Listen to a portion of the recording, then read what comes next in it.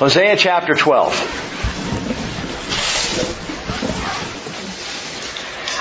I'm stunned looking back over this book and thinking about it this week at the vulnerability that the Lord has shown.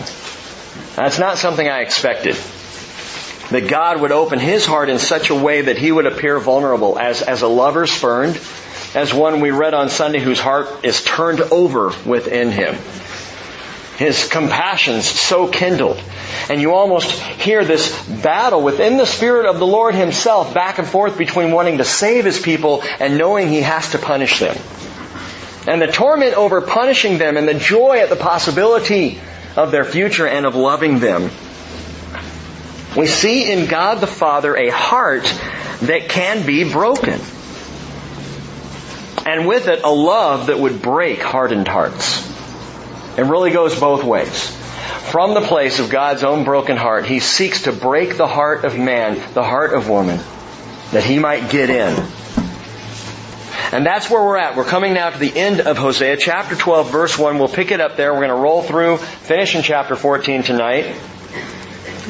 And we pick up with this place of God stirred up against Ephraim, the northern kingdom of Israel. Remember, Hosea is preaching primarily to that northern kingdom. And in verse 1 of chapter 12, the Lord says, Ephraim feeds on wind and pursues the east wind continually. He multiplies lies and violence. Moreover, he makes a covenant with Assyria, and oil is carried to Egypt. The Lord is calling out Ephraim's unfaithfulness. They have been unfaithful now across 900 years. Unfaithful to the original Mosaic covenant, the covenant that came on Mount Sinai, Mount Horeb, from the Lord to the people. It is a conditional covenant, an if you, then I covenant. And you could call it a divine marriage contract.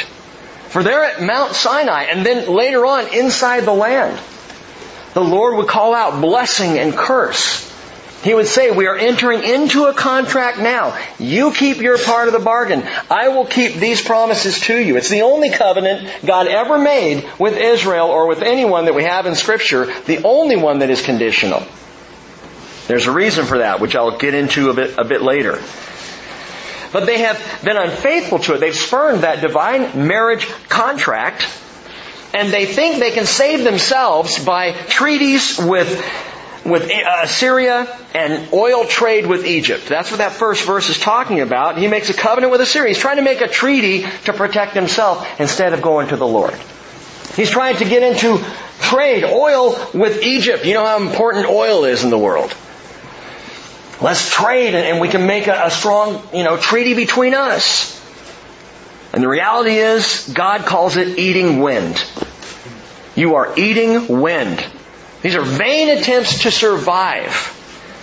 Ecclesiastes 1:14, Solomon wrote, I have seen all the works which have been done under the sun, and behold, all is vanity and striving after the wind. Funny thing about the wind, you can't get your fingers around it. You can't grab hold of it. It can blow you back. It can topple trees. It can bring on the waves, but you can't grab hold of it. And so striving after these things, it's vain. Ephraim indeed, not only are they eating wind, they're pursuing the east wind, which in the Middle East is always destructive. The east wind is a hot, dry, parching, dehydrating, desiccating wind that would blow away all manner of water.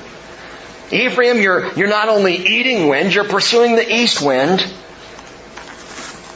And I realized reading this, I thought about this, and I had to really think it through, but I don't believe there's a single human covenant or agreement, marriage included, that can last. Not a one. Be it political treaties, or trade alliances between countries, or even a marital contract between a man and a woman, the truth is all human promises dry up. All of them. Rick, the closer you get to your daughter's wedding, the more pessimistic you're sounding. That's not what I'm saying. I'm saying the reality is, even in a marriage, we say, till death do us part. Because we know that there is coming an end of the contract at some point. What about the rapture? What if we're raptured together, Rick? Well, Jesus said they are not given in marriage, nor do they marry in the resurrection. So you work it out. There is no human marital contract or agreement or treaty or promise we can make that is everlasting. Not a single one. No human alliances can save me. No pacts that I make with somebody can protect me. And it's very pessimistic, but there's one exception to the rule. Agreement in the Lord. Agreement in the Lord. I love the conversation Jonathan and David are having together. They're nearing a time in their friendship where they realize they're going to be parted, where they're not going to be able to hang together and be together like they would desire. And Jonathan says, 1 Samuel 20 verse 22, as for the agreement of which you and I have spoken, behold, the Lord is between you and me forever.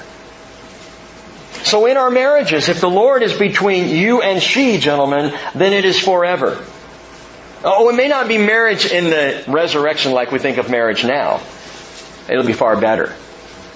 If I am in agreement with a friend and the Lord is in that agreement, it's forever. If you and I agree as brothers and sisters in Christ, it is forever. It's the one agreement that lasts. The agreement in the Lord. Covenant in Jesus. When we ally ourselves with His Spirit, there is eternal assurance there. But Ephraim is eating wind. Now let me remind you as we finish all of this, when reading the prophets, and you need to keep this in mind through the rest of the minor prophets as well, it is vital to be clear to whom the Lord is referring. When He's talking about Israel or Judah or Jacob, He'll use different words, and it's very easy to be clear just as long as you keep these things in mind. Ephraim is always talking about the northern kingdom of Israel.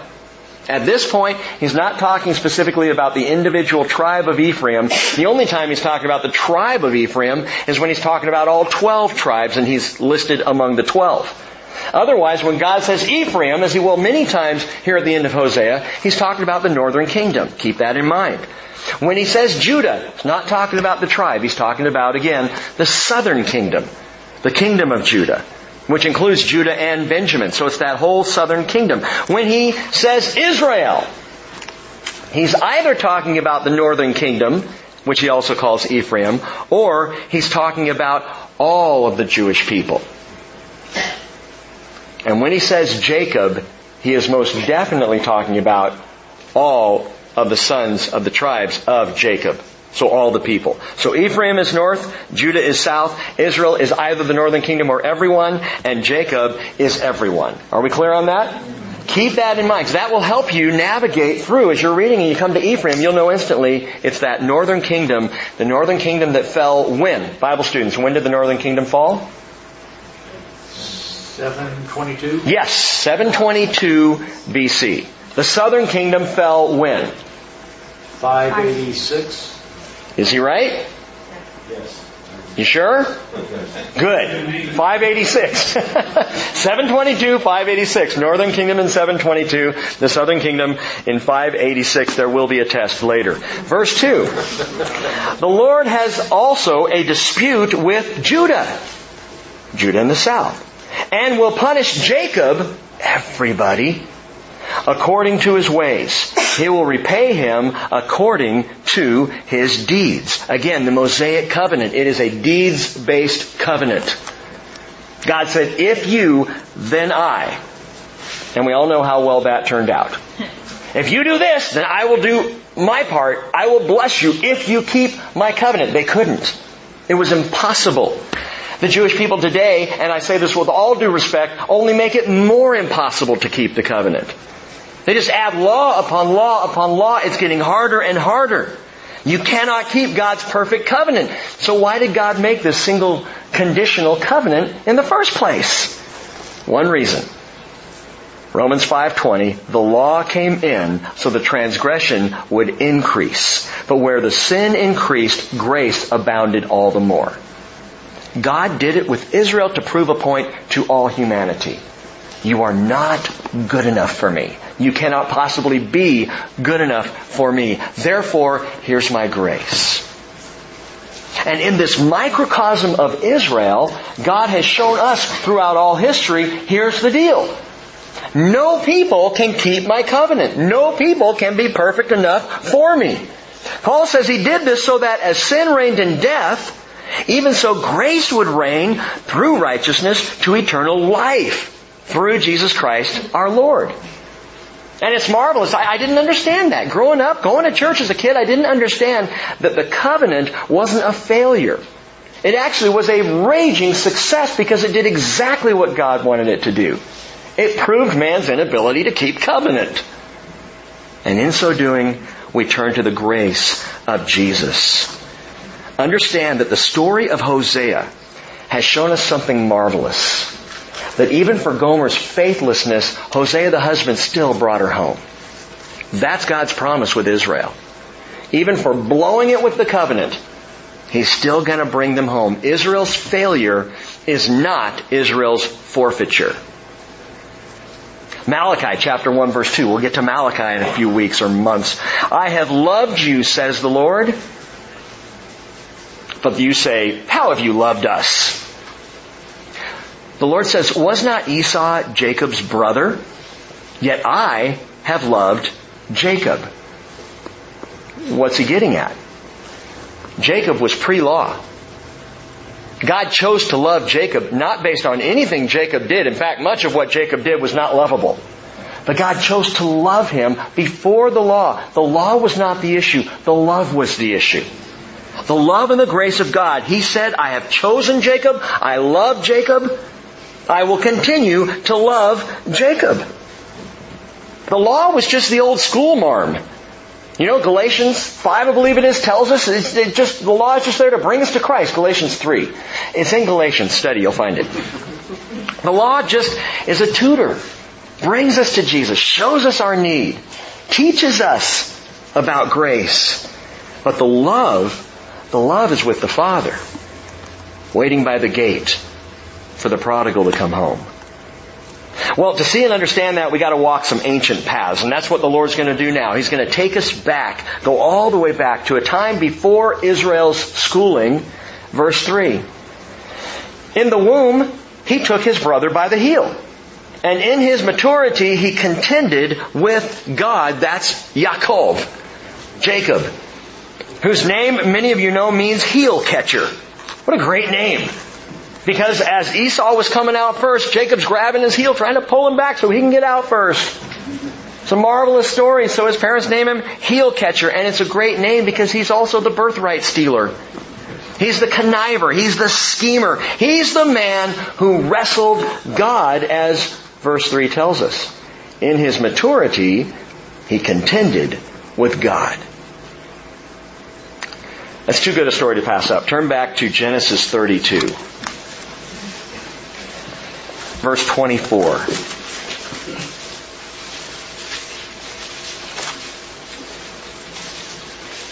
Jacob, after many plots and schemes, now is scheming his way back to the promised land. He knows Esau is coming, so he sends his wife and kids on ahead. Wimp. And then he is alone. Watch this. Genesis 32:24. Jacob was left alone. And a man wrestled with him until daybreak. Well, wait a minute. First of all, I thought Jacob was alone. But a man wrestled with him. So someone shows up. And when he saw that he had not prevailed against him, that is, when the man saw that he had not prevailed against Jacob, he touched the socket of his thigh. So the socket of Jacob's thigh was dislocated while he wrestled with him. So this man who shows up obviously has more power in his little finger than Jacob has in his wrestling skills. Because all he does, as he's not prevailing, is Jacob is winning the wrestling match as he touches his thigh. Wrench, match over. And then he said, "Let me go, for the dawn is breaking." But he, Jacob, said, "I will not let you go unless you bless me." So he said to him, "What is your name?" And he said, "Yaakov." He said, "You shall no longer be Yaakov, but Israel." God prevails. For you have striven with God and with men and have prevailed. And then Jacob asked him and said, "Please tell me your name." But he said, "Why is it that you ask my name?" And he blessed him there. So note this, Jacob named the place Peniel, For he said, I have seen God face to face. Peniel means facing God. I've seen God face to face, yet my life has been preserved. Now the sun rose upon him just as he crossed over Peniel, and as he was limping on his thigh, Jacob would limp the rest of his life. Therefore, to this day, the sons of Israel do not eat the sinew of the hip, which is on the socket of the thigh, because he touched the socket of Jacob's thigh in the sinew of the hip. Go back to Hosea. That's the whole Old Testament story. That's the history we get in Genesis. But Hosea comes along and, inspired by the Holy Spirit, gives us some insight. Tells us some things about the story we would not have known otherwise. 3 specific aspects of the story of Jacob wrestling with God. Watch this in verse 4. Yes, he wrestled with the angel and prevailed. He wept and sought his favor. He found him at Bethel, and there he spoke with us.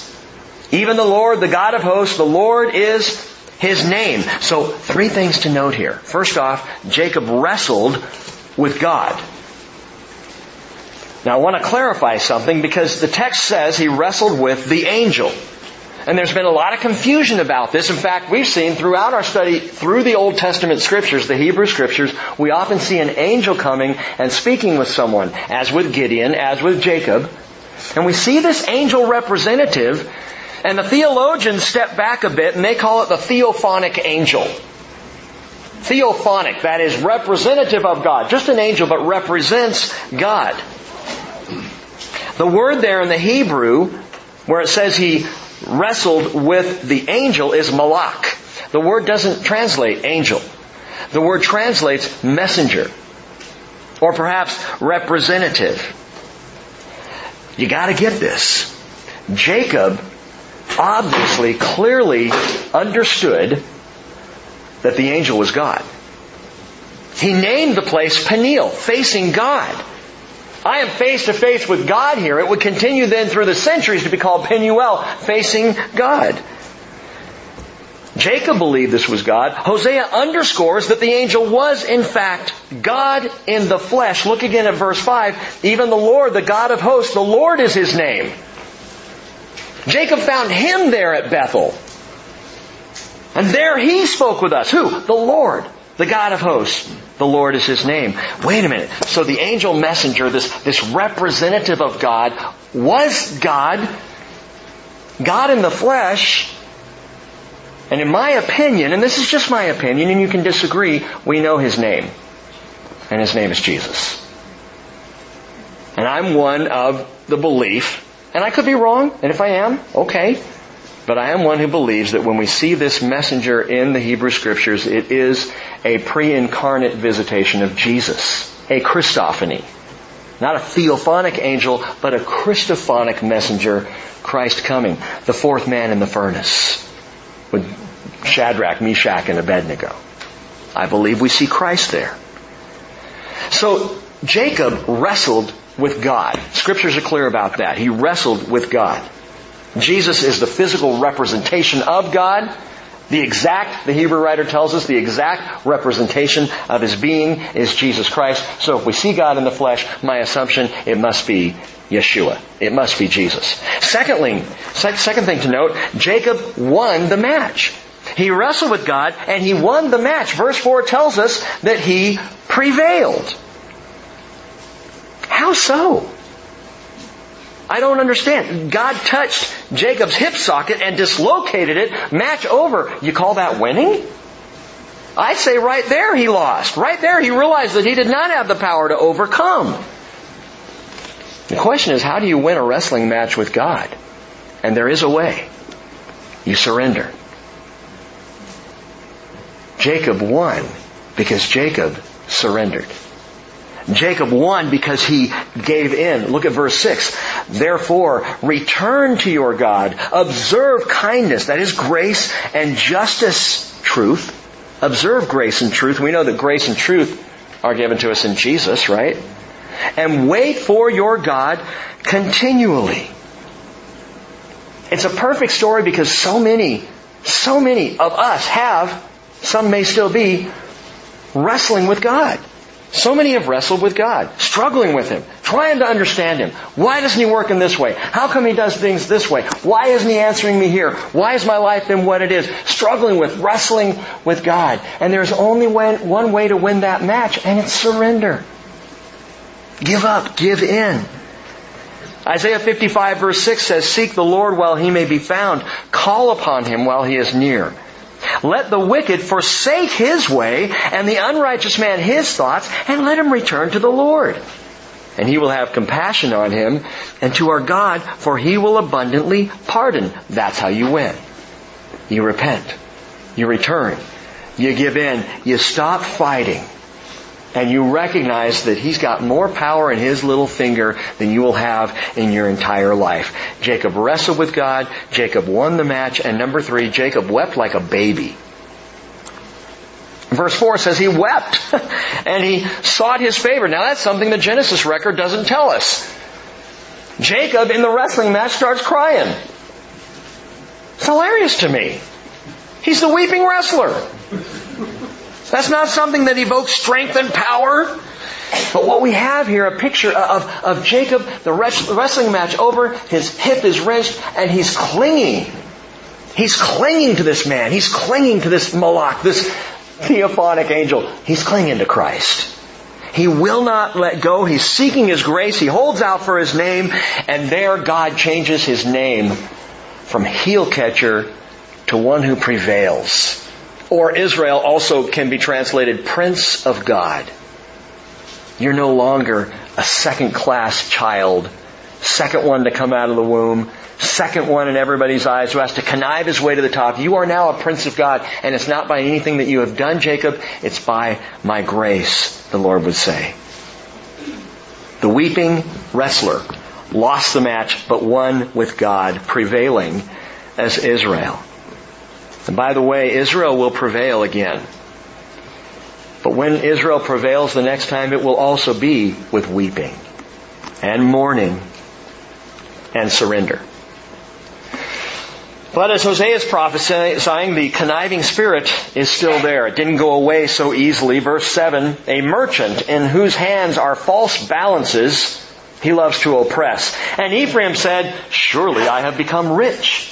I have found wealth for myself. In all my labors they will find in me no iniquity which would be sin." And remember, as we opened up the pages of Hosea at the beginning, we talked about the fact that the northern kingdom at this time was very wealthy. At least at the beginning of Hosea's ministry. And thought because of their vast political holdings and their trade routes and the money coming in, we're in good shape. We must be righteous because we're so blessed. As they're continuing to run off to the Baals and the Asherah poles and worshiping the idols. They think they're rich, but they're as poor as sin. Revelation chapter 3 verse 17, Jesus says to the church at Laodicea, "Because you say I am rich and have become wealthy and have need of nothing, and you do not know that you are wretched and miserable and poor and blind and naked, I advise you to buy from me gold refined by fire, so that you may become rich." Laodicea's problem was the same problem that Ephraim had so many years ago. And that problem is false financial security, and it is typical. False financial security, which says we're prospering, therefore God can't be too upset with us, right? Got a lot in the account. Stocks and bonds aplenty. I got money rolling in. Therefore, God must be pleased with me. Don't kid yourself. Don't fool yourself. It's false financial security. Hold that thought. I'll come back to it. Verse 9. "But I have been the Lord your God since the land of Egypt." In other words, your master, from the point that they came into covenant together. "I will make you live in tents again, as in the days of the appointed festival." Now there's a double entendre here of grace and judgment in verse 9. I'm going to make you live in tents, like you did in the wilderness, but also like you do in the festival. That's a bad thing and a good thing. And He's referring to both. They lived in those tents in the wilderness. And they celebrated, once they were in the land, they would celebrate annually in their tents together. the Feast of Tabernacles, Sukkot. They still do today. Don, you've been there during Sukkot, haven't you?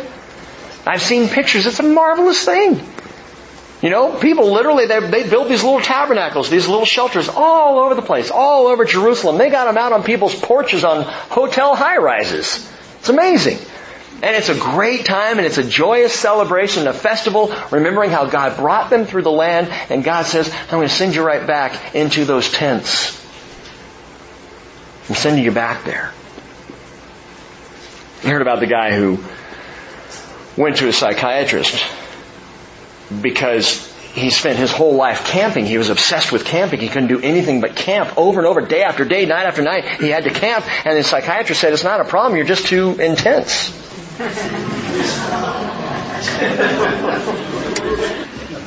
Their diaspora gang was intense. Their dispersion was awful, is awful, is to a degree ongoing. Did you read just this week that there was a massive airlift out of the Ukraine by Israel bringing Jews home, rescuing them from the anti-Semitism that is increasing in Europe? It looks so much right now, and don't be shocked at this, it looks so much right now like it did in the early 30s before the Nazi regime. So much like it did in Germany. It's looking like that in the world again. And the Jewish people are sensitive to it. They see it. The Lord says, you know, it's both. I'm going to make you live in tents again. I'm going to make you wander. I'm going to send you back to the wilderness. But then he mentions this idea of the appointed festival, and there's a hint of grace in it. Because Bible students, what feast of all the feasts finds its fulfillment in the coming millennial kingdom? It's Sukkot. It's the Feast of Tabernacles. Zechariah 14:16 tells us that the nations who are left will go up from year to year to worship the King, the Lord of hosts, and to celebrate the Feast of Tabernacles. And that's the feast that is representative or indicative of the coming kingdom. You're going to be in tents in the wilderness again, and I'm going to bring you to that place of celebration. And I think God is hinting at both. Verse 10. I've also spoken to the prophets, and I've given numerous visions. And through the prophets, I gave parables. Is there iniquity in Gilead? Surely they are worthless. In Gilgal, they sacrifice bulls. Their altars are like the stone heaps beside the furrows of the field. Now, Jacob fled to the land of Aram, that's Syria today. And Israel worked for a wife, and for a wife he kept sheep. But by a prophet the Lord brought Israel from Egypt, and by a prophet he was kept. Notice the beautiful contrast here. Jacob, who fled to the land of Aram, who worked for a wife. Remember the story? Jacob working to get Rachel, makes a deal with Laban. You work for me 7 years, I'll give you my daughter. He goes, great. He works 7 years. He marries the girl, takes her home. The next morning he wakes up, looks at her. It's not Rachel, it's Leah. Whoops. It's old weak eyes. So he goes back and he goes, man, you tricked me. He goes, well, I can't marry the younger daughter before I marry the older daughter. Thought that was understood. Ha ha. Right? And he says, well, but I want Rachel. Work for me another 7 years and I'll give you Rachel. So he got Rachel and Leah and a whole mess of kids and a big problem. But he worked and worked and worked to get the wife of his dreams. Jacob shows us the results of the work of man. And what are the results of the work of man? Gang, Rachel died. I've seen her tomb outside of Bethlehem. It's with us to this day. Rachel died. All of that work. Yeah, he had some years with her. Yeah, he had some children by her, miraculously. But ultimately she would die on the way to Bethlehem and be buried there. And that's the end result of the work of man. Contrast that with the Word of God. He says, by a prophet, the Lord brought Israel from Egypt. That is by Moses. Moses was used by the Lord to bring Israel from Egypt, and by a prophet, Israel was kept. And to this day, the Jewish people are with us. Because the word of the Lord promised they would be. God's word always lasts. Man's work always fails. And it's the word of God that we live by. It's the word of God we trust. It's not dead and buried by Bethlehem. It's alive and kicking in this barn. It's everlasting. It is unfailing. And Romans 11 tells us it is irrevocable. Man's best work cannot last. God's perfect word is irrevocable and will last forever. And so verse 14 says, Ephraim has provoked to bitter anger. So his Lord will leave his blood guilt on him. Blood guilt because of the sacrifices to the idols, blood sacrifices, child sacrifices. His blood guilt will be left on him, and he will bring back his reproach to him. Chapter 13, verse 1, when Ephraim spoke, there was trembling. And by the way, that just indicates Ephraim's prominence as a tribe among all the tribes of the northern kingdom. They spoke, there's a big tribe. So when Ephraim spoke, everyone else trembled because they were the big tribe. They were the reason why the northern kingdom was called Ephraim, because they were bigger than anybody else. When they spoke, there was trembling. He exalted himself in Israel. But through Baal he did wrong and died. And now they sin more and more and make for themselves molten images, idols skillfully made from their silver, all of them the work of craftsmen. And they say of them, let the men who sacrifice kiss the calves. I just got to ask, anyone here ever kissed a cow? Wow. I was hoping I wouldn't get a hand on that, Kyle. This prominent, prestigious, powerful tribe bowed down, and instead of butterfly kisses, they blew bovine kisses. They're kissing. How could they? They should have just steered clear of the whole thing. Their glory became folly. Powerful tribe, big tribe, when they spoke, everyone trembled, and they end up kissing cows. The worship of anything man-made. Anything man-made, which is the work of our hands. The worship of that stuff is as ridiculous as lip-locking a heifer. Just ask Kyle. So, verse 3 describes an emptiness from this attitude, this idolatry, an emptiness that blows away. We've seen this verse before. Therefore, they will be like the morning cloud. What does the morning cloud do? It blows away. Like the dew, which soon disappears. Like chaff, which is blown away from the threshing floor. And like smoke from a chimney. Verse 4, yet I have been the Lord your God since the land of Egypt. Second time he said this. Remember he said it back in verse 9 of the previous chapter. God is developing a theme here. I have been the Lord your God since the land of Egypt, and you were not to know any God except me.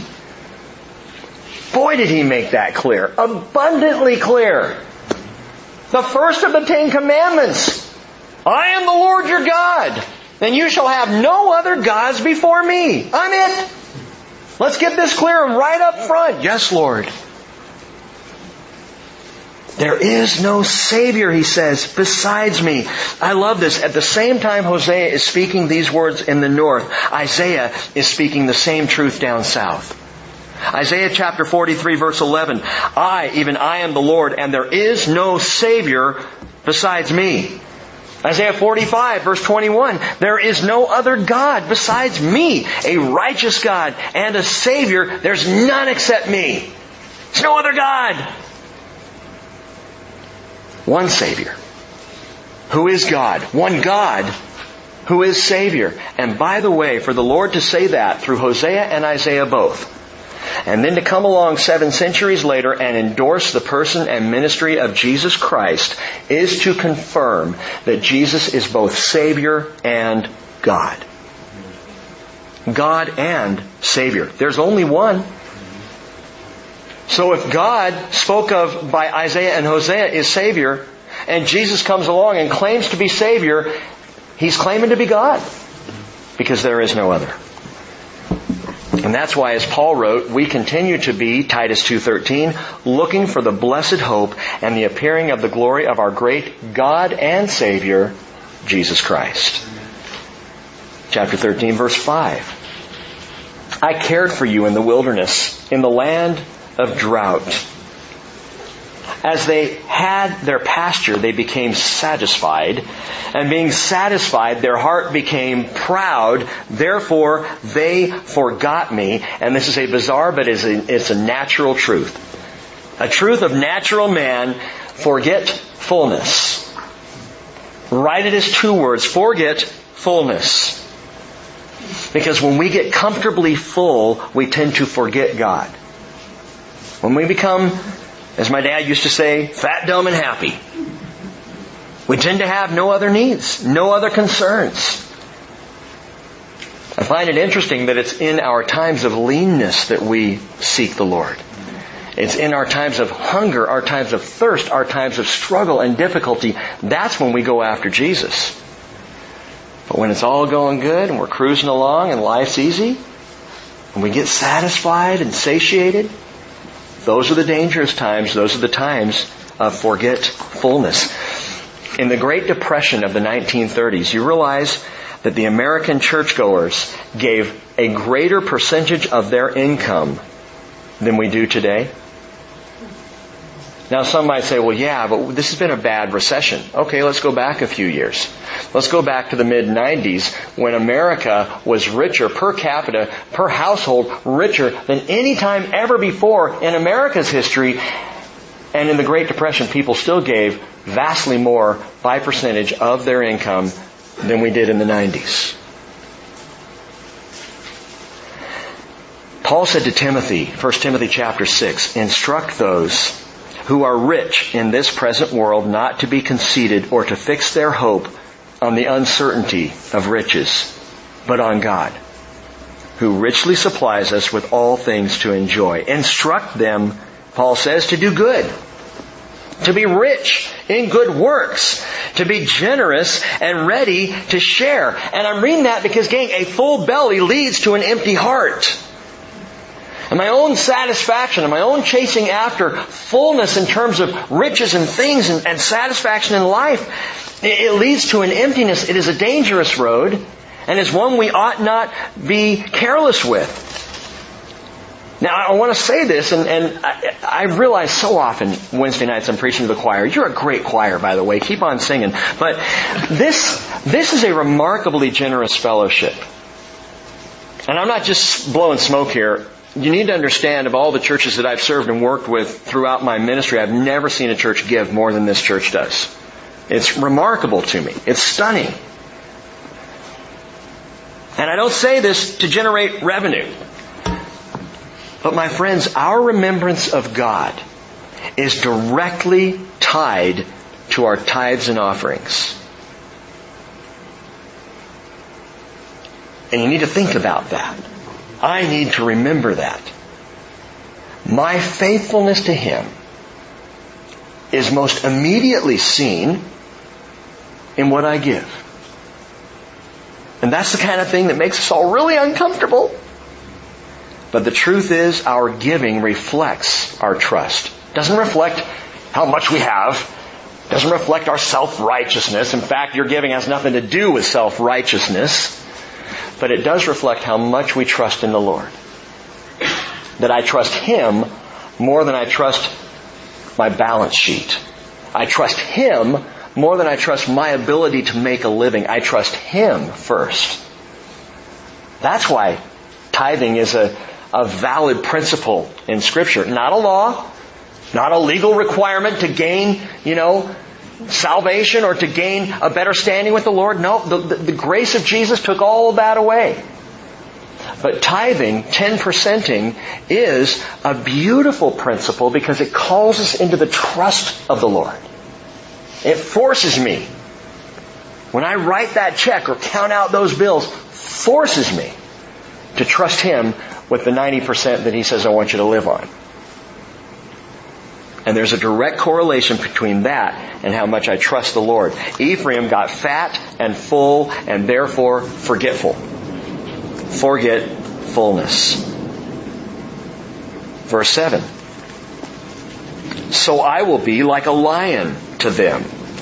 Like a leopard, I will lie in wait by the wayside. I will encounter them like a bear robbed of her cubs. Kyle, have you ever seen a bear robbed of her cubs and tried to kiss her? I will be like a bear robbed of her cubs, and I will tear open their chests. This is graphic.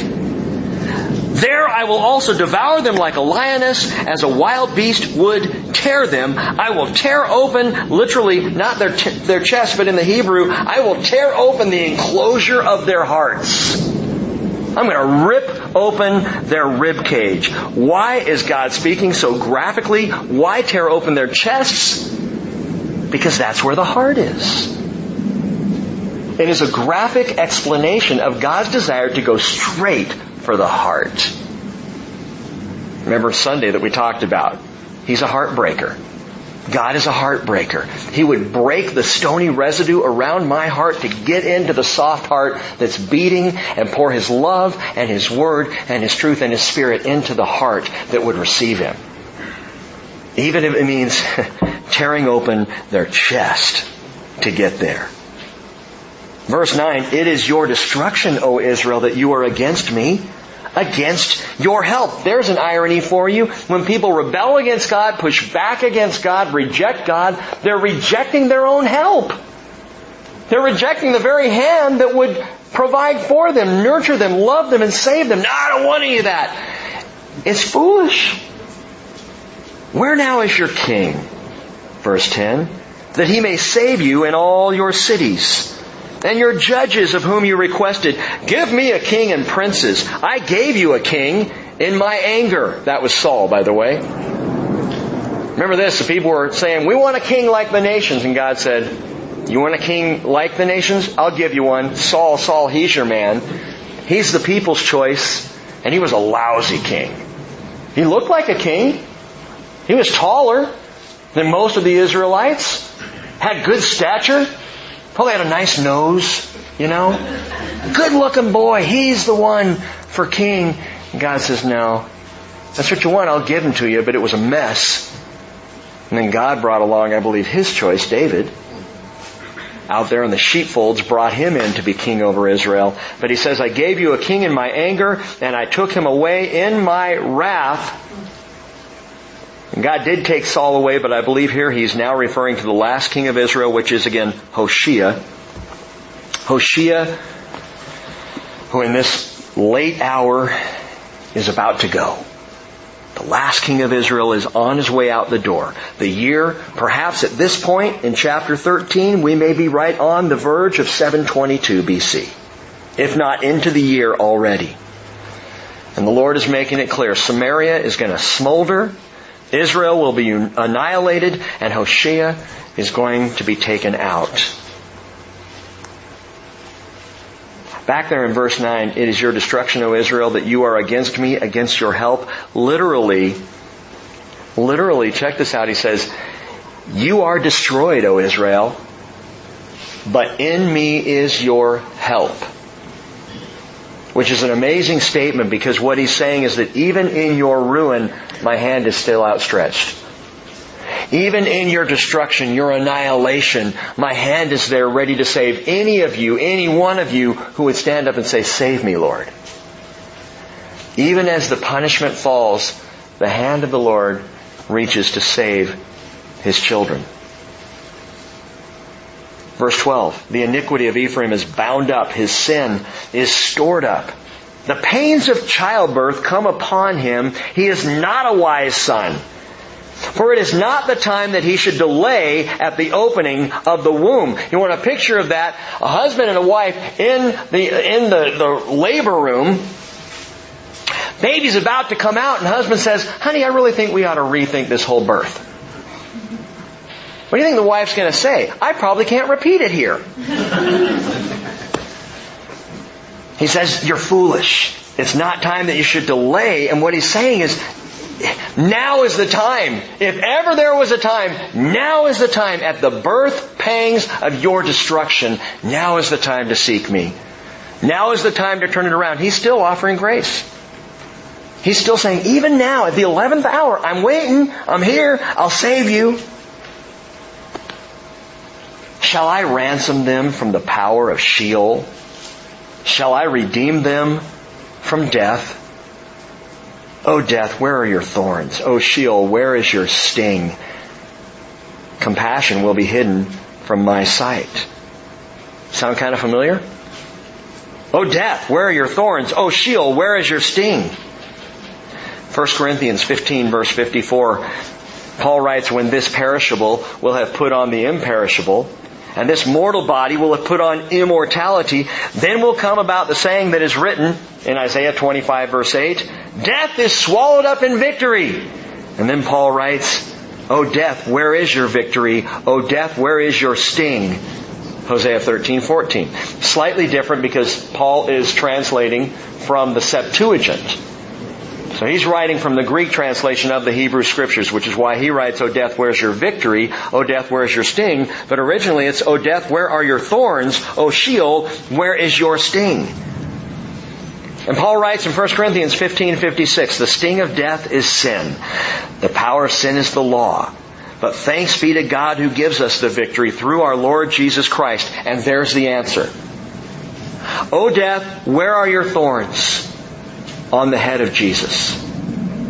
O death, where is your sting? In the side of the Christ. Verse 15.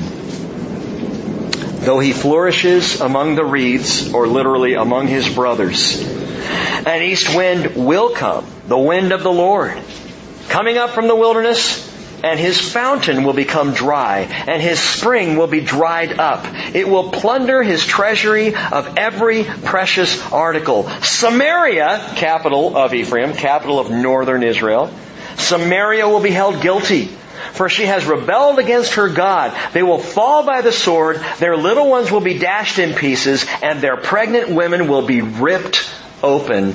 That's how brutal the Assyrian attack's going to be. There's something marvelous here. Something absolutely amazing to consider. In verse 15, he says, his fountain will become dry. His spring will be dried up. This is Samaria he's talking about. Samaria, which would end up parched and thirsty. Their spring evaporated. Their fountain waterless. Their well has run dry. In Samaria, there's a well. A familiar old well. A well called Jacob's well. And centuries later, something remarkable happened at that well. You know the story. A woman whose life was dry, whose heart was completely parched, comes to the well at noon. She goes to draw water, and yet she thirsts for so much more. And Jesus was there. And Jesus asks her for a drink and then engages her in conversation. And then he says this to her, John 4:13, everyone who drinks of this water will thirst again. But whoever drinks of the water I will give him shall never thirst. But the water that I will give him will become in him a well of water springing up to eternal life. Do you understand what happened? Samaria will be parched. Samaria will be dry until Jesus comes and offers the living water. At that same capital, in that same city, at the well in Samaria. And on that day, salvation came back to Samaria. In the person of Jesus. Remarkable. You know, the beauty of studying and meditating on even the weightier judgments within the Bible and within the minor prophets is that knowing for all the pain of Israel's past, there is a marvelous future promised to her. An incredible kingdom is coming. And that's where the Lord takes us in the final chapter. And I want to read you something that Charles Spurgeon said about Hosea 14. He wrote, "This is a wonderful chapter to be at the end of such a book. I had never expected from such a prickly shrub to gather so fair a flower, so sweet a fruit. But so it is. Where sin abounded, grace doth much more abound. No chapter in the Bible can be more rich in mercy than this last of Hosea, where we looked for the blackness of darkness, behold, a noontide of light. Check it out. Chapter 14, verse 1, Return, O Israel, to the Lord your God, for you have stumbled because of your iniquity. Take words with you and return to the Lord. I like that. God says, I want you to repent, but I want you to take words with you. Don't just sit there in the ashes and mumble and groan. Take words with you. Why? Because the worship of God is articulate. Because repentance is intelligent. Yes, I know. Romans 8:26 tells us the Spirit intercedes with us with groanings too deep for words. But the Lord also would have me come to Him ready to talk. Come with words. Don't just mumble your way into repentance. Come with words. Romans 10 verse 8 says, what does faith say? The Word is near you, in your mouth and in your heart. That is the word of faith which we are preaching. That if you confess with your mouth Jesus is Lord, and believe in your heart that God raised Him from the dead, you will be saved. For with the heart a person believes, resulting in righteousness, of course. But he also says with the mouth a person confesses, resulting in salvation. Take words with you, God says. But He doesn't just say, take words with you, good luck with that. He gives them the words to say. It's wonderful. Words of repentance. Words of a tender, broken adulterer. He gives words of homecoming, and I want you, as you hear these words, to imagine Gomer at Hosea's door. That's the idea here.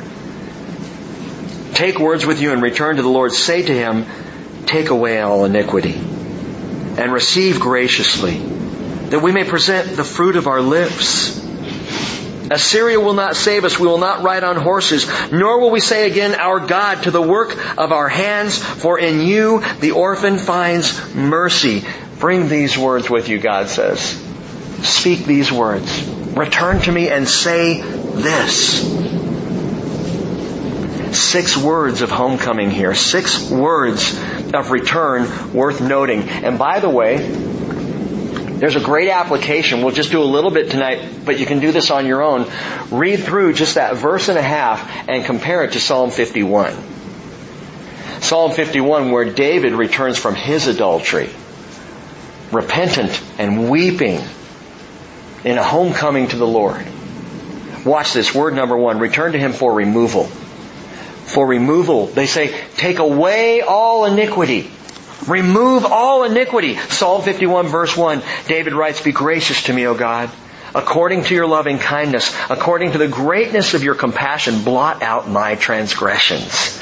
Wash me thoroughly from my iniquity. Cleanse me from my sin. He says in verse 7 of Psalm 51, purify me with hyssop, and I shall be clean. Wash me, and I shall be whiter than snow. Because the person coming to God in repentance recognizes one thing. I gotta be clean if I'm gonna be in His presence. I've gotta be washed or the whole thing is worthless. I cannot come into the presence of God's perfection with the filth that is on me. Wash me, Lord. Cleanse me. Take away all iniquity. Second word. Return to Him for renewal. Renewal. The words there, receive us graciously. Literally, it's give good. Give good. God, take away all iniquity and give good. What's He talking about? As you take away my iniquity, Lord, I pray you would give me goodness. And there is nothing, no greater good than the goodness of His Holy Spirit within me. As you take out the sin, fill me with your Spirit. Wash me clean, then fill me up.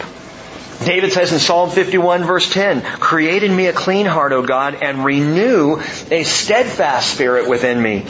Do not cast me away from your presence, and do not take your Holy Spirit from me. Cleanse me and fill me.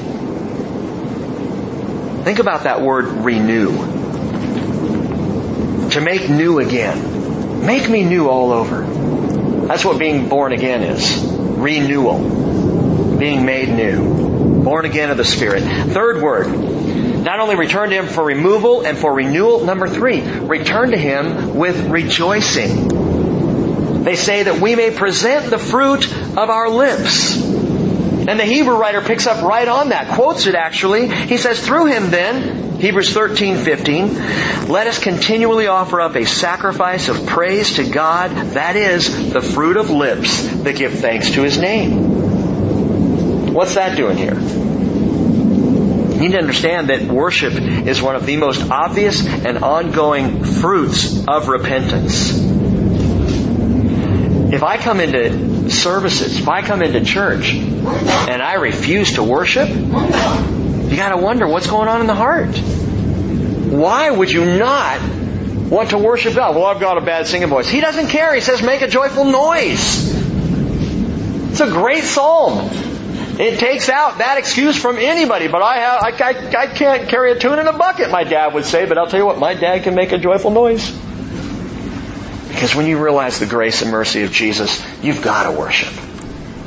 And so he says, let us have the fruit of our lips. David, Psalm 51 verse 8 said, make me hear joy and gladness. Let the bones which you have broken rejoice. Psalm 51:14, my tongue will joyfully sing of your righteousness. O Lord, open my lips that my mouth may declare your praise. That's what happens when a person repents and comes to the Lord and is washed clean and is renewed. Now I got to praise Him. Number 4, return to Him for reassurance. Note this, they say in verse 3, Assyria will not save us. We will not ride on horses. My assurance is not in my alliances here on earth. My assurance is not in my trade agreements. My assurance is only in the Lord. Psalm 20 says, some boast in chariots and some boast in horses. We will boast in the name of the Lord our God. They have bowed down and fallen, but we have risen and stood upright. He is our assurance. He is our reassurance. David, Psalm 51, said, restore to me the joy of your salvation and sustain me with a willing spirit. Then I will teach transgressors your ways and sinners will be converted to you. When is that? When I've been converted from my sin. Then I will be used of you to convert others from their sin. Which I think is a great verse because it tells us that we don't go into the world proclaiming our righteousness. We go into the world proclaiming His righteousness that has washed us of our sinfulness. We go into the world understanding sin because we ourselves were sinners. Return to Him, number 5, in reliance. Reliance. They say, nor will we say again, our God, to the work of our hands. No more idolatry. No more idolatry. Our reliance will now be in the Lord. David said in Psalm 51:16, you do not delight in sacrifice, otherwise I would give it. You are not pleased with burnt offering. The work of my hands is not the deal. It's the attitude of the heart. 2 Timothy chapter 1 verse 9 tells us He saved us and called us with a holy calling, not according to our works, but according to His own purpose and grace which He granted us in Christ Jesus from all eternity. Not according to works, but according to grace. Now all of these are the heartwarming words of the harlot's homecoming. Words that God gives to the repentant sinner. He says, speak these. Come to me and speak these words. Bring these words with you. But as far as I'm concerned, the final word is the most precious. There at the end of verse 3, for in you the orphan finds mercy. Orphan is fatherless. In you the fatherless finds mercy. Number 6, return to Him for mercy. As David wrote, Psalm 51:17, the sacrifices of God are a broken spirit and a broken and contrite heart, O God, you will not despise. 6 words. Removal of sin, renewal of spirit, rejoicing of heart, reassurance of mind, reliance of strength.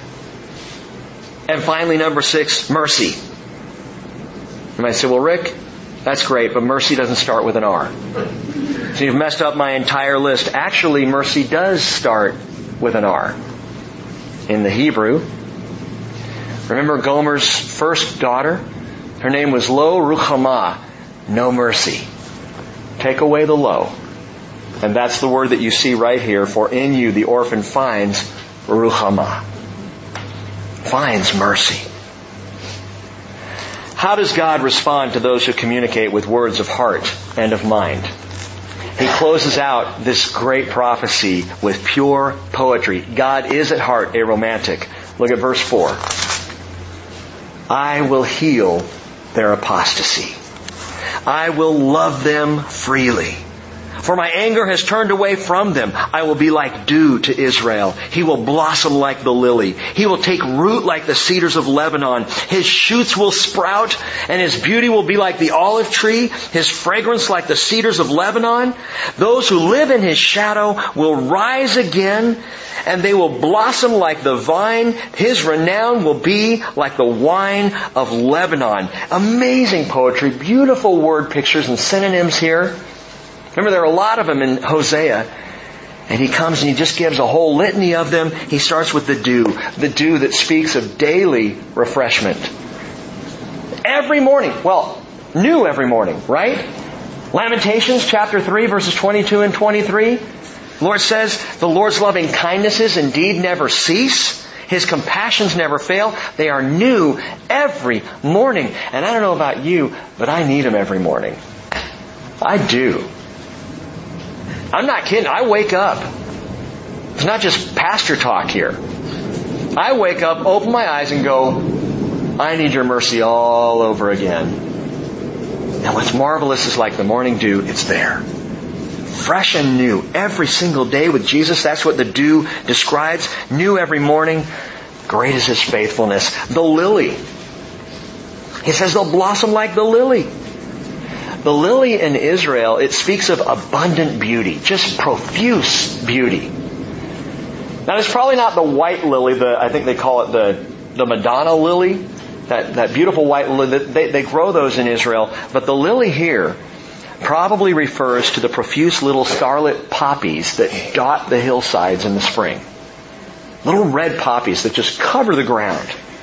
They're like carpet. It's amazing. And they are in full bloom in Israel these days. You go there at the right time, which is a lot of the reason we go in March, is to see those scarlet poppies. It's just beautiful.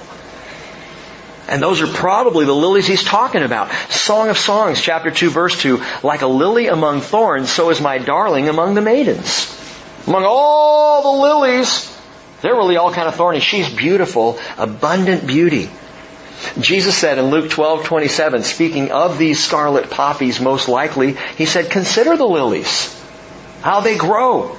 They neither toil nor spin, but I tell you, not even Solomon in all of his glory clothed himself like one of these. Not even Solomon could be as beautiful, as abundantly beautiful as these lilies that just cover the land. And God says, Israel, you're going to blossom like that again. He says the cedar roots and shoots, you're going to be like that. That speaks of steadfast strength. The strength of a cedar dug in deep. Psalm 92 verse 12, the righteous man will flourish like a palm tree. He will grow like a cedar in Lebanon. Cedars of Lebanon have to be strong. Strong winds will blow through there off the Mediterranean coast. And those cedars are strong and dug in. God says, Israel, you're going to be that way. Again, Ephraim, you're going out right now. You're going to come back. And when you fully return, you're going to be rooted deep. And your shoots are going to spread out. He says you're going to be like the olive tree. The olive tree. There in verse 6. The olive tree speaks of so many things in Scripture, it's hard to nail it down. We'll just go with spiritual honor. The olive tree speaks of spiritual honor. Psalm 52 verse 8. As for me, I'm like a green olive tree in the house of God, in the temple. I trust in the loving kindness of God forever and ever. The olive tree producing that olive oil, that pure olive oil used for the lampstand in the temple. And the psalmist writes, I feel like that. Like I'm right there in your presence. And they are producing through me oil for the lamp. Spiritual honor. He mentions here the shadow of the cedar. Those who live in his shadow will, and specifically, literally, they will return and they will raise grain. Those who live in his shadow will return, they will raise grain. One of the amazing things that happened when Israel became a nation again in 48 was the return of foreigners into the land, many of whom are Arabs, coming back into the land under the shadow of Israel because things were growing again. Because there was land that could be tilled. Because there was work. Because there was prosperity. And exactly as the Lord said, the shadow of the cedar, it speaks of spreading blessing.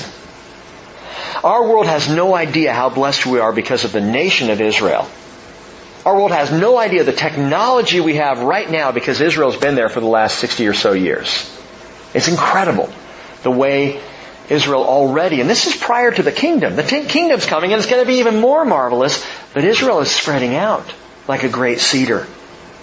And if we come under the shadow of that blessing, praying for the peace of Jerusalem, loving Israel as God loves Israel, God says, I will bless those who bless you, and I will curse those who curse you. Ezekiel 17 verse 23 says, on the high mountain of Israel I will plant it, that it may bring forth boughs and bear fruit, and become a stately cedar, and birds of every kind will nest under it, and they will nest in the shade of its branches, which tells us even evil people are blessed by Israel. Because birds are typically somewhat evil in the Scripture, a picture at least of evil. Not all birds, there's some cute ones, but I've mentioned before, the bird that pooped on my notes one Sunday morning, evil. He says, the vine blossom.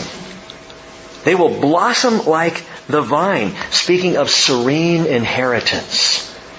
Man, to tell an Israeli today, I'm giving you a vineyard. Oh, that just speaks of serenity and calm and peace. It speaks of inheritance. Micah 4:4. Each one of them will sit under his vine and under his fig tree, with no one to make them afraid, for the mouth of the Lord has spoken. Zechariah 8 verse 12. There will be peace for the seed, and the vine will yield its fruit, and the land will yield its produce, and the heavens will give their due, and I will cause the remnant of this people to inherit all these things. The vine speaks of that sweet, serene inheritance. Number 7, the wine of Lebanon, he says. His renown will be like the wine of Lebanon, which speaks of sweet joy everlasting.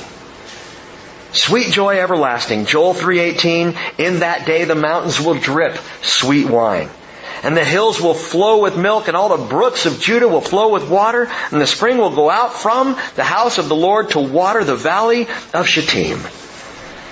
Of course, you know, Jesus said in Matthew 26:29, I say to you, I will not drink of this fruit of the vine from now on until that day when I drink it new with you in my Father's kingdom. The vine speaks of inheritance.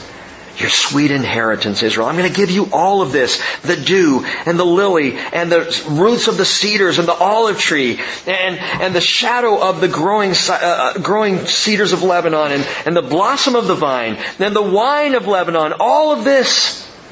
This is God's response to Israel's return. This shouldn't be his response. The adulteress is at the door. The husband should slam the door in her face. No way you're welcome back here. I am through with you. I'm done. You're unfaithful. You've proven it time and again. I will not receive you back into my house. That should be Hosea chapter 14. It's not. Instead it's, oh, have I got a homecoming planned for you? Have I got a beautiful place? All of this to describe what God will give as they come home. And in verse 8 it says, O Ephraim, what more have I to do with idols? And it shouldn't say that. What it literally should say is, Ephraim shall say. Ephraim shall say, what more have I to do with idols? The literal translation is the people, in receiving the blessing of homecoming, look at the Lord and go, why would I ever want to have to do with idols again?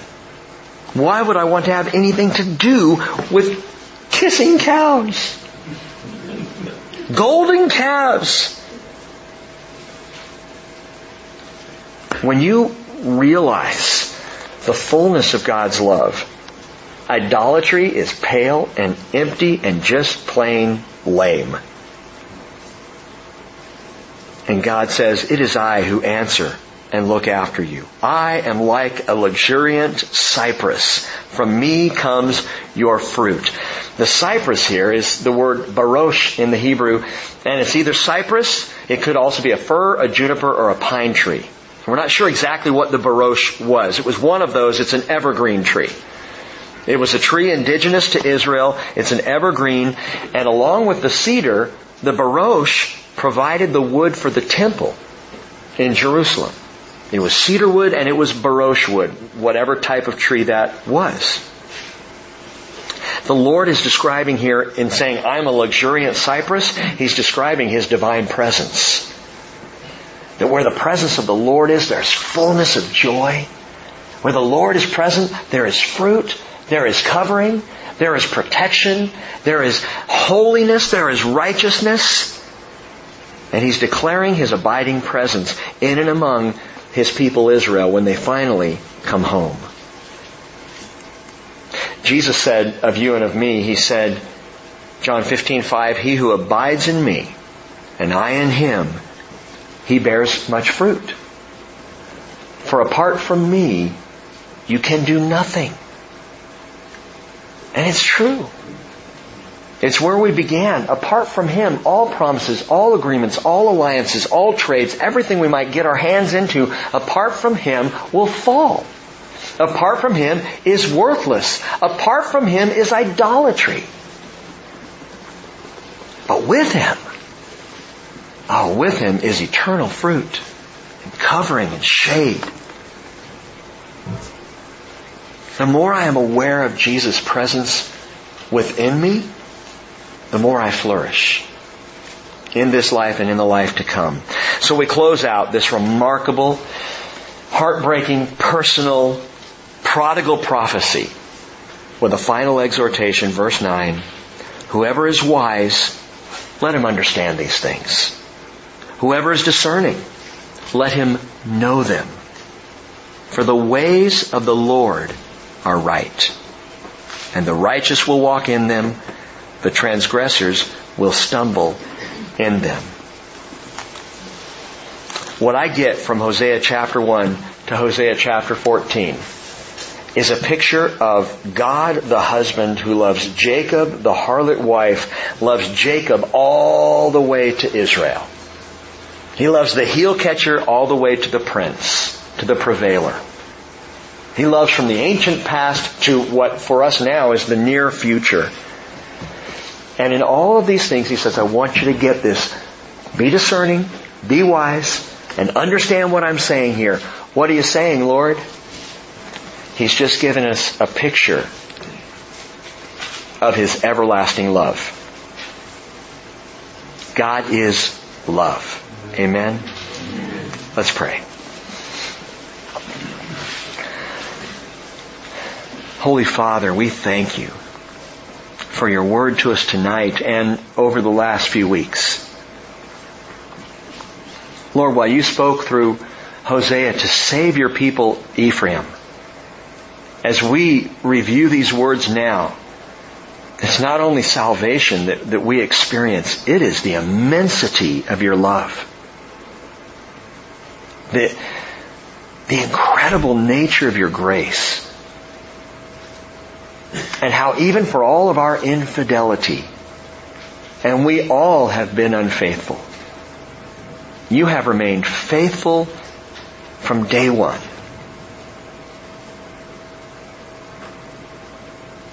And I don't even know what to say to that. We receive it. We thank You for it.